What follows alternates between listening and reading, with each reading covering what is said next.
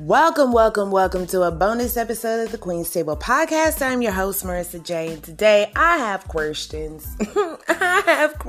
First of all, we are not in my car today. Hallelujah. We are not in my car. But something's been sitting on my mind. And I feel like right now, I just want to talk about it. So once upon a time, I went to college and I wrote a paper on stereotypes and basically saying how stereotypes do come from some bit of truth. Whether we want to be able to admit it or not, we've got to put our feelings aside from it, look at the facts of it. They do stem from some bit of truth, okay? One example that I pointed out, it does stem from truth. It's not whole truth. Don't get that conflicted. But okay, so one of the stereotypes that I pointed out was chicken and watermelon with black folks. Okay, everybody thinks that all black people love chicken and watermelon. That stereotype stems from a bit of truth. There was a concentrated amount of black people in the South. Watermelon and chicken are two things that were very available a very long time ago, and just about anybody that can get the shit. Okay? Chickens is cheap. Watermelon seeds is cheap. Boom. There you go. Okay? Stems from some sort of truth. The whole truth is not of course, not every black person loves chicken and watermelon, but lots of Southerners do. That's a Southern thing. It's not inherently a black thing. I know more white people that love chicken and that will critique chicken and watermelon so much. Okay? So, with that being said, I don't mean to generalize and to stereotype, but, okay, with all things considered, when you hear that our current president is now trying to ban menthol cigarettes and flavored tobacco, come on, y'all. Come on, guys. Come on. Don't make me say it. You can Google it. How about that? Doesn't matter what part of the world that you're listening in. I know last year I shot up really, really high. The show shot up really, really high in Australia. If you don't know what the fuck I'm talking about, please go and Google it. But don't make me say it. Flavored tobacco, which if you don't know what that is, that's like blunt wraps, okay? Like people who indulge in the smokage of marijuanas, okay, will roll their marijuana in the blunt wraps. They're blunt wraps. They're like cigars, but without tobacco in it. There's no tobacco in it. There's nothing in it. It's just the wrap. So you could just roll it yourself. Oh, and there's also flavored cigars, like peach and watermelon, grape, and all of that. So different brands sell them. You've got Zigzag, you've got Backwoods, you've got Swishers. It's a thing, okay? It's a thing. Nobody actually smokes these cigars, okay? Nobody actually rolls their own cigars.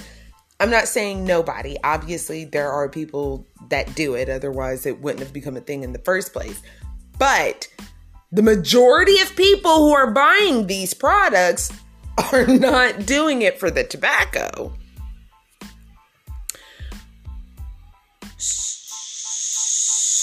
So, yeah. With that being said, that and the banning of menthol cigarettes, you know, this made headlines a few months ago. I can't remember if I touched on it or not. I don't believe that I did. It doesn't seem like something that I would have touched on. But he fired a metric fuck ton of people in the White House that were known to have partaken in the smokage of medicinal herbages. People that smoke weed, okay? He fired them. And I just think it's really funny that now he's doing that, banning menthol cigarettes because they kill you faster. Like, what the fuck, nigga? What are you talking about? What does this mean? What are you doing? Especially when you went on the Breakfast Club before the election talking about if you're not black. Y'all remember that? If you don't vote for Joe Biden, you are not black. That's what the fuck he said. If you don't believe me, you can Google that shit too. He said, you are not black if you don't vote for me. But now you banning menthol cigarettes and flavored tobaccos and firing all the people that's like, are you... Your outright refusal to move forward with the George Floyd Act. But yeah, the Asian and Pacific Islander, the Stop Asian Hate Crime Bill that got passed on the first fucking try. Y'all passed that on the first fucking try. What's been done with reparations? What's been done with reparations though? What's been done with, has anybody said anything about it? Has Kamala said anything about it? Yeah. She was all over that bill though. She was all over that egg. Listen, I'm not saying that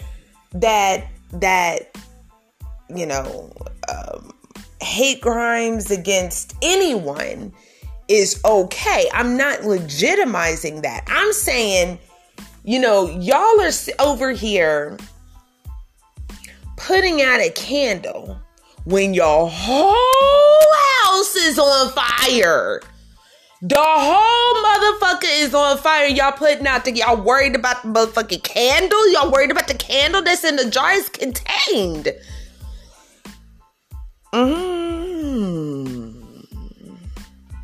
I'm not saying that we need to be against these types of bills. I'm just saying it seems a little funny to me that y'all harp on this bill and y'all harp on shit that don't have nothing. Did nobody ask for you to ban menthol cigarettes, my nigga? Nobody asked for that.